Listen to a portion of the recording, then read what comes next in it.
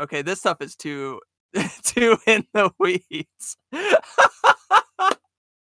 We can't. No, we can't. We can't say this.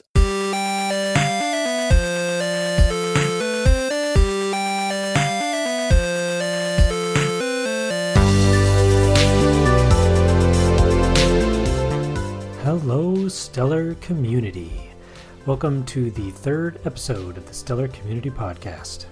For those unfamiliar, Stellar is an open financial network built for speed and efficiency. With over 4 million accounts and a 5-second ledger close time, Stellar is the right choice for your financial service or application. Join us each week as we discuss the news, applications, and developers building the future of finance on Stellar.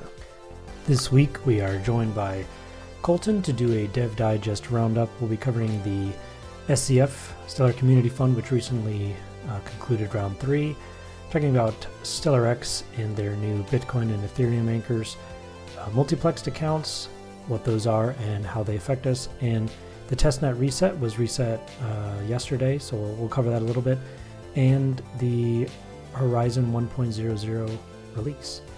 Before we get too far, though, let's have Colton give us a recap on what the Dev Digest is. Yeah, so the Dev Digest is a weekly newsletter that I put out every Monday, and it basically, like you kind of mentioned, covers all the latest news, releases, updates, all that good stuff that's going on around the Stellar ecosystem. In particular, we'll be covering issue number 27 and issue number 28 in this episode, from the date range like January 13th-ish to January 27th, so it's about 2 weeks, and we'll try to touch on all the highlights. Very cool. Let's talk about the Stellar Community Fund. So we've talked about this before on episode 1. The Stellar Community Fund is a fund which allocates 3 million lumens once every 3 months, and there are 8 projects which the community will submit for voting. Resulting in these 8 projects which receive a final vote. The votes will then be the method by which we split up those 3 million lumens. And so round 3 just recently ended. We had 8 winners, lots of great winners here. You can go to stellarcommunity.fund and see who those are and the allocation of lumens that they each received. The next round will be starting up probably in another month or so. We're polishing up. We had a great last year, but there are a couple of items that we wanted to improve on and just expand this fund to maximize its potential. So be keeping an eye out for that. The Stellar Keybase channel, stellar.public, is a great place to look out for that. And specifically, we have a channel dedicated to the community fund called Stellar. You guessed it, Community Fund. So if you want to keep up with news on when the next one's coming out, go there. Galactic Talk will be where submissions will begin to flow in, so keep an eye out for that as well. So that would be the Stellar Community Fund.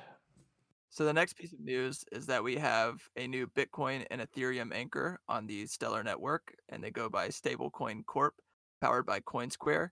You can find both of these assets listed on StellarX right now. There are currently free deposits and withdrawals, but I'll kind of let Tyler talk about what an anchor is and then why you might be interested in tokenizing Bitcoin or Ethereum on top of Stellar. So there's 2 kinds of concepts here. You've got asset issuers and then the companies or entities where you can get those assets from and also send those assets to. So if I have a US dollar in my bank account, how do I tokenize it and get it onto a network and then also take that token from the network and move it back into my bank account? And the entities which accomplish that are anchors. They're asset issuers, which oftentimes the anchor and the asset issuer are the same thing. But for our purposes, explanation-wise, they can be different. So it's important to understand them both separately. Where an asset issuer is simply that. It's an issuer which tokenizes something and issues an asset for it.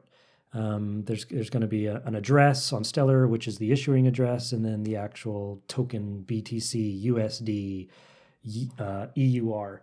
And then you can acquire that euro, the Bitcoin, the USD, and move it around in the decentralized exchange. But then when it actually comes time to what we call on or off ramp that asset, so move it from your bank account to the decentralized exchange or vice versa, then you're going to implement an anchor. So you're going to take that token and say, hey, Mr. Anchor, I would like to take this token and move it to either this other external Bitcoin address or move my USD euros into my bank account. So that would be the explanation for what an anchor versus an asset issuer is. And so in this case, it seems that Stablecoin Core is taking these assets and tokenizing them, kind of acting as both the issuer and the anchor. And the reason that you might, like the obvious question is, why would I take my Bitcoin and move it on to the Stellar decentralized exchange or onto any decentralized exchange as opposed to just keeping it in my wallet on Coinbase or Kraken? And there are a couple of answers to that. I think one of the more obvious ones is, once you have an asset in a decentralized exchange, you don't have to wait for that exchange to permission you to create markets or to buy some other asset with your Bitcoin. You can take your Bitcoin and immediately use it to create a market for any other asset. So long as somebody's willing to pay you X for Y, some NFT or USD or whatever other token they have, and you have Bitcoin, you can immediately make that transaction. You don't have to wait for somebody to permit you to do that, which is highly advantageous if you're a service provider and you want to create some token or have some token on your application. You can immediately begin to accept Bitcoin if there is this on-ramp for users to take their Bitcoin and put it into the decentralized exchange, and then you create a market which issues your asset or your token for their Bitcoin.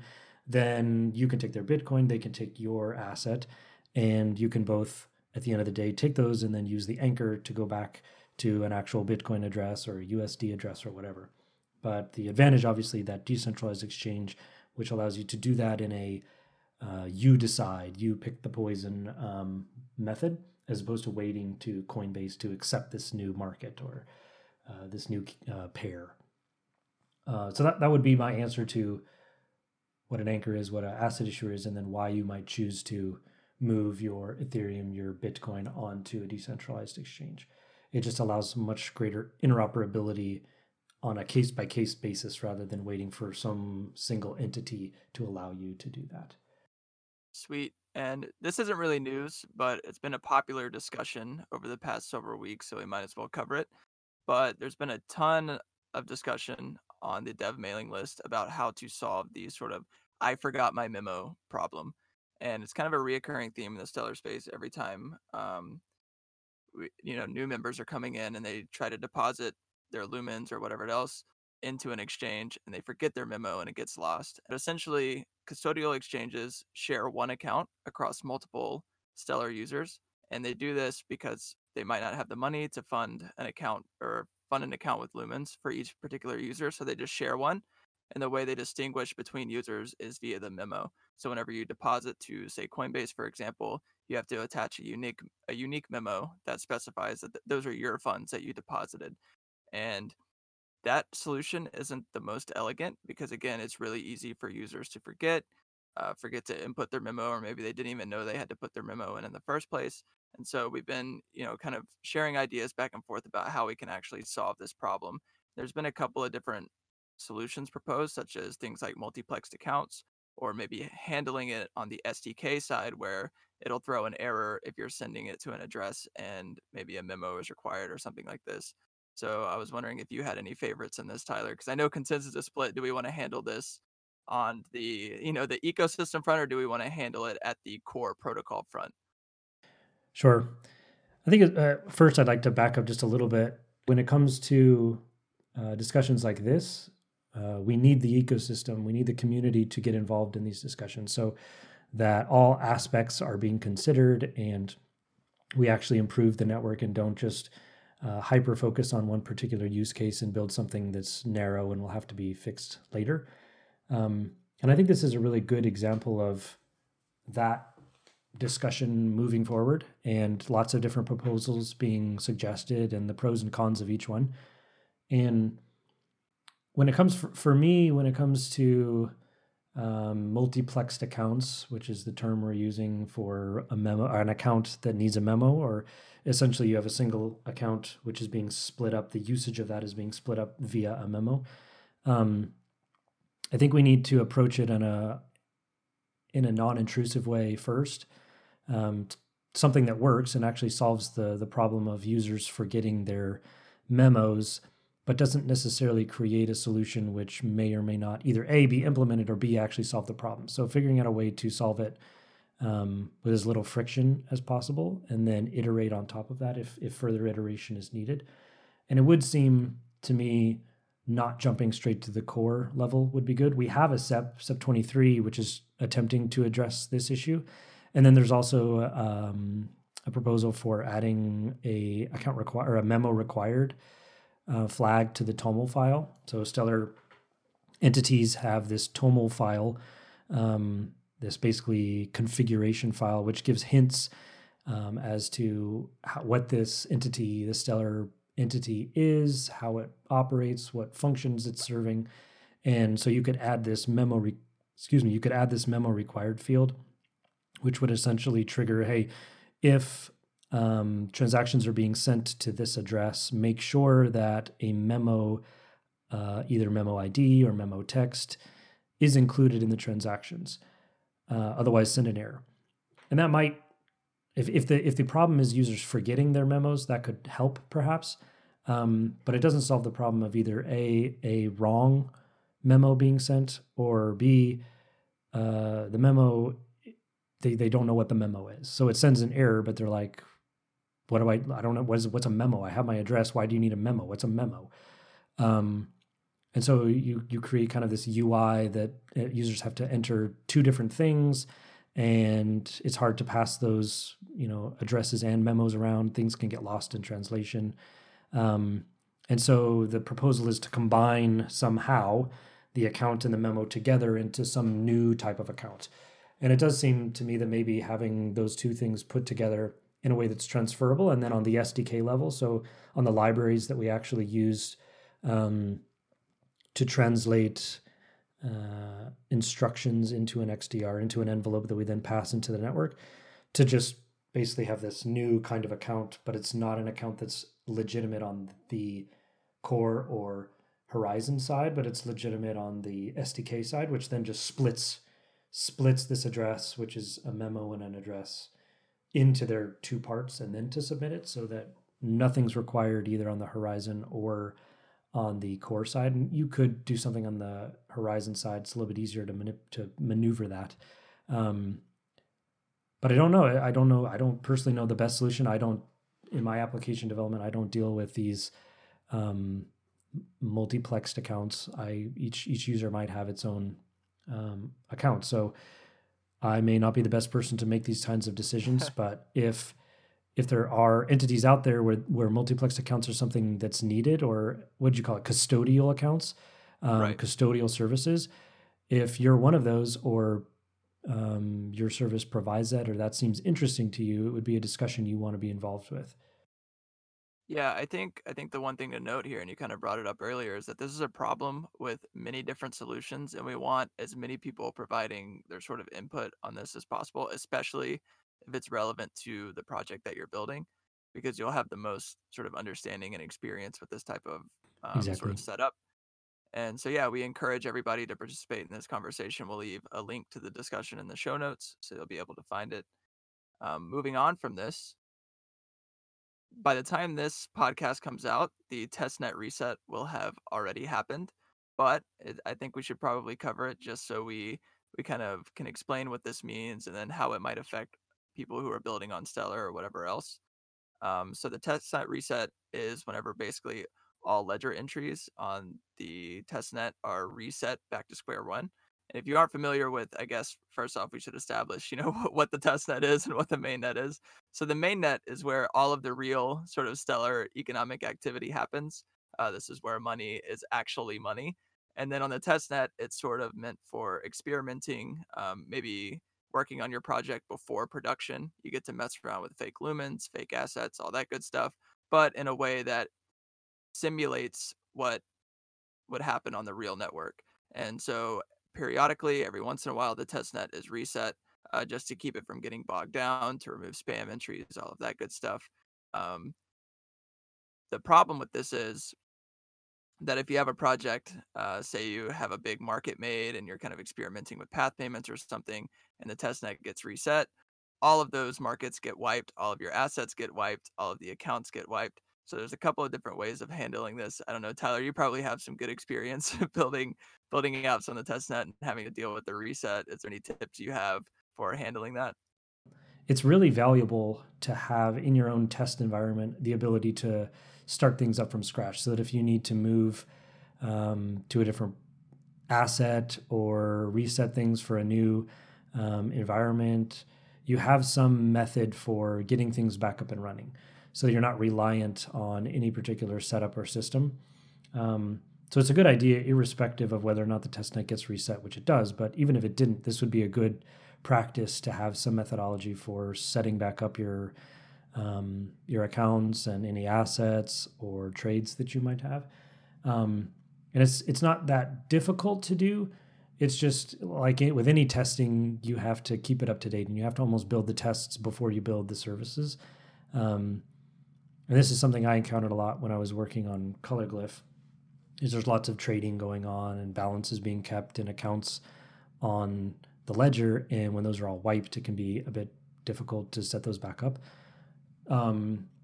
So what needs to happen, and what I was working on, or what I have been working on recently, is basically a testnet reset bot or service where you can send it your secret seed, and it'll just take snapshots of your account, and then whenever a reset is discovered, it'll just recreate your account back to whatever it was. So any signers that existed on your account, any assets that were issued by your account, any trades that are open, the weights of your account, all the different things basically that an account can have or have assigned to it, it just recreates that state just without all the history. So building something like that would be valuable. I would also just put a plug-in for all of you SCF, Stellar Community Fund entrants out there. This would be a fantastic service to offer in the SCF. So something that resets. There was one that came out not too long ago that reset assets, but we need full account history archive resets, where essentially you just send your testnet seeds to, and anytime a testnet is discovered, it resets that account. Basically automating the testnet reset so we don't have to build those scripts for every single application we build or every time we create a new account. It just keeps track of all that for us. So that would be a great service to see pop out of the SCF. I agree. And it's kind of one of those things, a testnet reset can definitely be a headache if you are not prepared for it. So you should always be paying attention to things like Dev Digest or the developer mailing list. You usually get a warning, I think 2 weeks in advance is kind of the norm. And we try to make sure that everybody's, aware that it's coming so you're not caught off guard. Otherwise, it might be super frustrating. So let's shift gears a little bit and talk about Horizen. So Stellar has these two services, Core and Horizen. Core being that core database where all of the big things happen, all the consensus protocols and the decisions that are being made for ledgers that get included, and those get encoded into XDRs, but to actually make use of those XDRs and decode them into usable data inside of client applications, we have Horizen. Horizen being this client-facing API, server, and REST API for the Stellar ecosystem. It acts as an interface between Stellar Core and these applications, client-side applications that want to access the Stellar network. It allows you to submit transactions to the network, check the status of accounts, and subscribe to event streams. So like as things happen, kind of like a webhook, it pushes all that data to whoever's using this Horizen endpoint. We have a lot of SDKs. All of our SDKs implement this Horizen API. So there's this big release that's coming out, this Horizen 1.00 alpha. So maybe Colin, you can just talk a little bit about that, and then I'm going to highlight a couple key updates that are very exciting to me personally. Yeah, so back in August of last year, we sort of announced that Horizen would be switching over to this new ingestion engine. They start testing it back then, and now we've released 1.0.0 alpha, like you said. It was released on Friday, January 24th, And it's basically a preview of what things will kind of be like when that new ingestion engine is actually switched on. So it makes Horizon much more efficient and enables a lot of new key features that includes a bunch of new endpoints, many of which weren't possible with the previous ingestion architecture. It also includes an in-memory order book graph for rapid querying, and it also has the ability to run parallel ingestion over multiple hosts, which improves service availability for production deployments. And there's also a testing guide that came out alongside this. So if you're interested in testing the new Horizon release, that guide is available and you can check it out. We'll make sure to put it in the show notes. Yeah, one of the endpoints that came out that I've needed for a long time is a /accounts endpoint, which is going to allow you to filter accounts that have a given signer or trust line to an asset. So you'll be able to say, hey, show me all the accounts which are trusting USD from Anchor USD. There's no way to do that right now. So you have to use either your own Horizon endpoint. So you have to spin up your own Postgres database that's doing this ingestion and then ping it yourself, or use something like Astrograph's API. But even their accounts, you have to include a list of accounts. So it's not particularly straightforward right now how to get a list of accounts for a particular signer or trust line. So that's gonna be huge. But then also that offer book ingestion and speed increases it's just gonna be insane for those that are maintaining large order books and need to query large amounts of data on those order books. Just gonna allow a lot more flexibility, and you're gonna be able to jump right into building your interface or building your application without having to spin up all of your own Watcher nodes and then writing Postgres queries. You'll just be able to continue to use the Horizon API that you're already familiar with. Those speed improvements and decoupling from the core and the Horizon endpoint or databases is going to be really big. So definitely check those out if you're a service provider already within Horizon. There's a collection of these SDKs that are going to need to be updated. There are some breaking changes here. So you'll want to be familiar with what those are. And for those who are eager or have some time to look through some of our open source community maintained SDKs to look through some of the fixes and updates that will be required to keep those up to date with this big Horizon update. So that wraps up this week's episode of the Stellar Community Podcast. If you're in San Francisco, yours truly will be hosting a How to Build a Wallet workshop in San Francisco at the Cloudflare offices. You should definitely go sign up for that.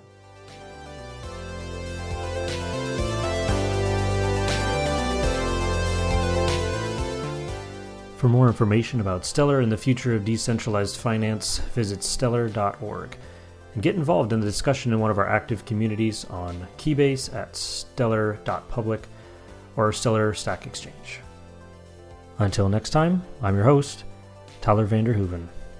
We'll catch y'all later.